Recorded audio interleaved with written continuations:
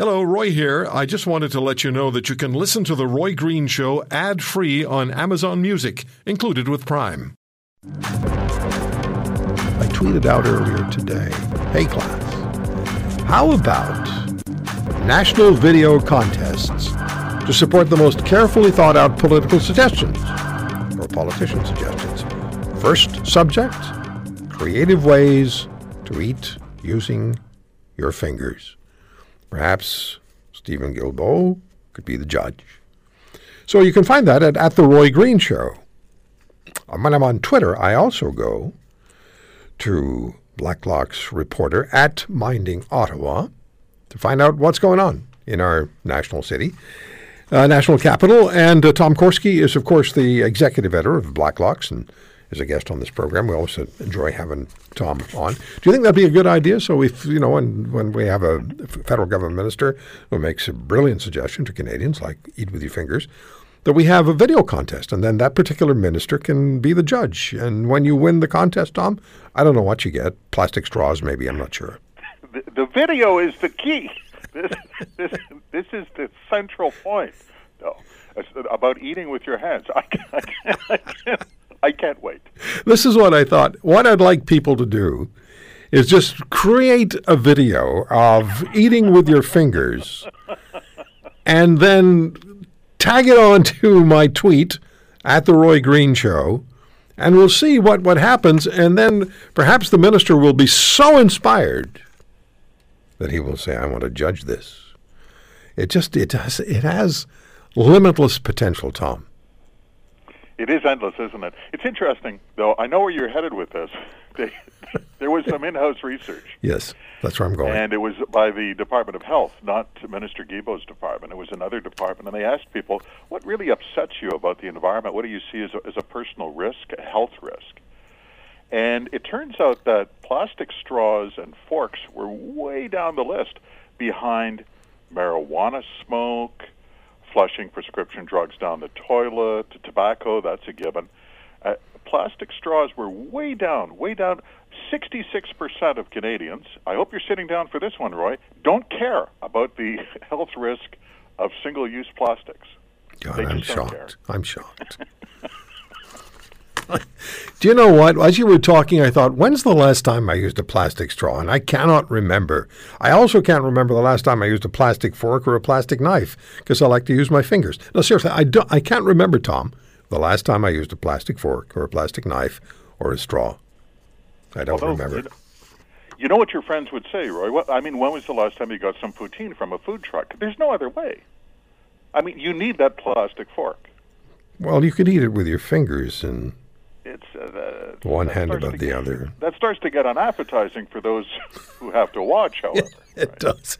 It just takes me back to what I said to you last time we talked, and that was I cannot recall a time previous to this where a federal government minister with some significant responsibility gave this kind of advice to Canadians. This is from a federal minister. Eat with your fingers. What I find, though, is I think people appreciate it, Roy. Everyone wakes up in the morning looking for that kind of they're looking for that kind of guidance. I mean, who does it? First thing in the morning, you want to turn on the radio and you want that sort of instruction on how to perform the most basic functions over the course of your day. Everyone loves that. This morning, always an attractive quality. Yeah, this morning as you're eating your breakfast, remember to use your fingers. Okay, so another story that you have at Blacklock's. Take this one seriously because I've had enough of this. Alexander Graham Bell is being targeted. And, there are times we look at our history and people do things differently in different times of the world. And we should know about it. We should explain it to ourselves. And they can be teaching moments. But some of this revisionism of our Canadian history has to stop. I've had enough of it. So please share with us what this one's about. It's interesting, Roy, but it won't stop. What happened was 3 years ago, Cabinet issued a directive, and the directive went to an organization called the Historical Sites and Monuments Board. This is the big machine, the federal board that goes around and decides who gets a plaque. They've been doing it since 1919. Appointments, right? Appointment positions, right, Tom? Absolutely. Yeah. Cabinet appoints them. Yeah. Okay. You don't elect those people. Yeah. And the board got this directive, and the guidance from Cabinet said it was an instruction like eat with your hands. And the instruction was be on the lookout for colonialism, patriarchy, and racism. Now, when anyone hears that, you say, well, sure, if we had an Adolf Hitler mountain, that should really go. But the problem is there aren't that many Hitlers. Let's be candid. The problem is the big machine lurches into gear, and then you get the idea they're coming into work every day, and they can't wait to see what's in the complaint box because it's a grievance-driven system. What on God's earth would anyone have to object when it comes to Alexander Graham Bell? Well, there are members of the deaf community. By the way, none of the members of the Historical Sites and Monuments Board are hearing impaired, who object to Bell's advice in circa 1885. He opposed sign language. His whole theory was hearing impaired people should assimilate into the mainstream. He didn't want sign language. He says this as a man whose mother was hearing impaired, whose wife was hearing impaired, who devoted himself to the education of hearing impaired children. What people forget is Bell does this in a day. This is an amazing man, a great Brantford Ontarian, an incredible inventor, and almost a genius for predictive. He foresaw flight and aerial warfare and methods of social aid. What was his? He lived in a day when the disabled community were treated as shut-ins. That's what people forget. I know that you are interested in Canadiana, Roy. We've done a lot of work with history in the past. Never make the mistake of judging our predecessors by today's sensibility. You can't do it. You can't do it. We cannot do it. And we do such a miserable job in this country of teaching our own history to our own upcoming generations. I think there are 5 provinces, there were a few years ago, 5 provinces, Tom, that had Canadian history as part of the secondary school curriculum, as a defined part of the curriculum. We did programs on that. If you have a history course and it's taught properly, and you have discussion in the classroom, then you have questions that are raised. A 16-year-old might say, hey, what's with that thinking by Alexander Graham Bell? What's with that? You didn't think that way. And then you can start to have a truly meaningful, context-driven conversation and discussion. But to walk in and say, we're just going to take away, we're going to write them out of Canadian history, no. Enough. I agree. I agree, Roy. And I don't say this flippantly. If you are going to start to have struggle sessions against dead people, the next step is to have struggle sessions about fictional people. What about Rip Van Winkle? What was his position on things? Well, hasn't that happened? It's nonsensical. Yeah, it becomes nonsensical, self-destructive. Kim Campbell, not a prime minister I quote often, Roy, she said there's a lot of buttons to push in this country. East, West, Catholic, Protestant, country, city. Don't go around pushing buttons. And that's all we seem to do these days. Yeah, this one really bothers me. Okay, now let's try this. Blacklock's reporter, Hat Minding, Ottawa, August 11. Are you kidding? You know names of legislators, even city councillors, on the People's Republic payroll? You have to name names. Unbelievable. Commons Ethics Committee. Testimony from a former Asia Pacific desk director for the Federal Spy Agency. That's the CSIS. Everyone knows CSIS. Testifies it is happening now, quote unquote. We know of public office holders at the municipal level, provincial legislatures, parliament. We will not name them, who we know for a fact are on the take, have taken money from foreign agents who are acting not in the best interests of Canadian national security. MPs said, in their words, they were flabbergasted by the testimony, the obvious question was, why wouldn't you tell the world? Why wouldn't every, let alone the electors, why wouldn't you identify these people? It's going to be interesting to see where this goes, Roy. There is a committee, and I know you follow these committees. You just played Matthew Green. That was in the Public Emergency Committee. Yes. Yep. There's a committee coming back after Labor Day, the Canada-China Relations Committee. Job one. If this is the case, that we have a federal agency that knows of legislators who are in the pay of the People's Republic of China, we're not keeping that a secret anymore. Canadians have a right to know that. We do. And given the developments of this week, time for some search warrants. I'm all for police raids. I have. Yes. 4 o'clock in the we'll morning. Arrange the photographers. 4 o'clock in the morning, right? You just sleeping and then they're knocking on your door.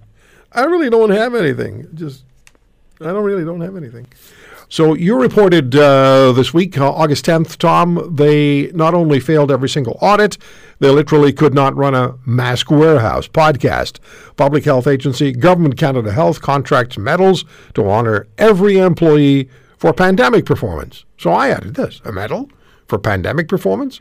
Same government which refused to a Platinum Jubilee Medal for deserving and publicly nominated Canadians on the occasion of Her Majesty Queen Elizabeth's Platinum Jubilee. So, please, explain. Public Health Agency, I guess, thinks they did a great job. No one else does, and certainly no auditor who's ever looked at the books. And they couldn't run a mask warehouse. Their pandemic management has been disastrous. In fact, there have been serious people, legislators, suggested there was criminal liability here. Did they fail to do or do things that badly that they should have known would result in injury or death? Those are serious questions. But not at the Public Health Agency. And we saw that they are hiring contractors to award themselves not only a COVID medallion, like a pandemic hero medallion, but it has to come in a velvet box. There are very specific instructions. The velvet box was crucial here, Roy. 5,000 of them. Now, why 5,000? Well, there's 4,995 employees at the Public Health Agency. We can only guess that's in case maybe Jerry loses his in the parking lot. They're going to have some spares at the security desk. But a COVID hero medallion in a velvet box, if you work at the Public Health Agency, great job. I did a great job. Look at the medallion. Do they get a copy of the Little Red Book at the same time? Honestly, Roy, this one reminded us of, you want to compare and contrast. I know of one other medal story, I'll keep it short, of workers at the Mint factory in Winnipeg. In 2020, said, we have some surplus stainless steel and nickel plating. What can we do? And someone said, why don't we come up with a pandemic hero medal? And I know, we can sell them for $10. The workers will volunteer their time. We'll sell them for $10 so people can give them to nurses, doctors, frontline workers, bus drivers, It doesn't matter. And we're going to donate every penny to the Breakfast Club program that delivers hot meals to poor school children. They raised over almost $750,000. The number of Mint workers who awarded themselves a medal was 0. How's that for hero? Exactly. Public Health Agency, not heroes. They're not heroes. I know they don't. I know they think otherwise, Roy. We also have the case of Private Jess La Rochelle, who is a Canadian Forces soldier. Victoria Cross. Victoria Cross, right. Yeah. And the effort was made to award the Victoria Cross to Private La Rochelle, and the Liberals defeated the motion, and the Department of National Defense said public opinion isn't going to change our minds. I just want to tell our listeners that tomorrow we're going to try to change that, or at least we'll start the objective, because that's absolutely outrageous. Absolutely outrageous. But the Public Health Agency people, they get their velvet boxed mementos for their great work. It's got to be velvet. It has to be velvet. Not the cheap stuff. How's the velvet importation thing going with the supply chain problems? They lost, by their own count, they lost $106 million given advance payments to shoddy contractors. This is one of the many amazing hits. that happened when the Public Health Agency went to the plate in this pandemic. $106 million. You never see that money again. Never see that money again. All right, so what about this work-at-home situation, work-at-home saves, Department of Public Works? Tell us about that, please.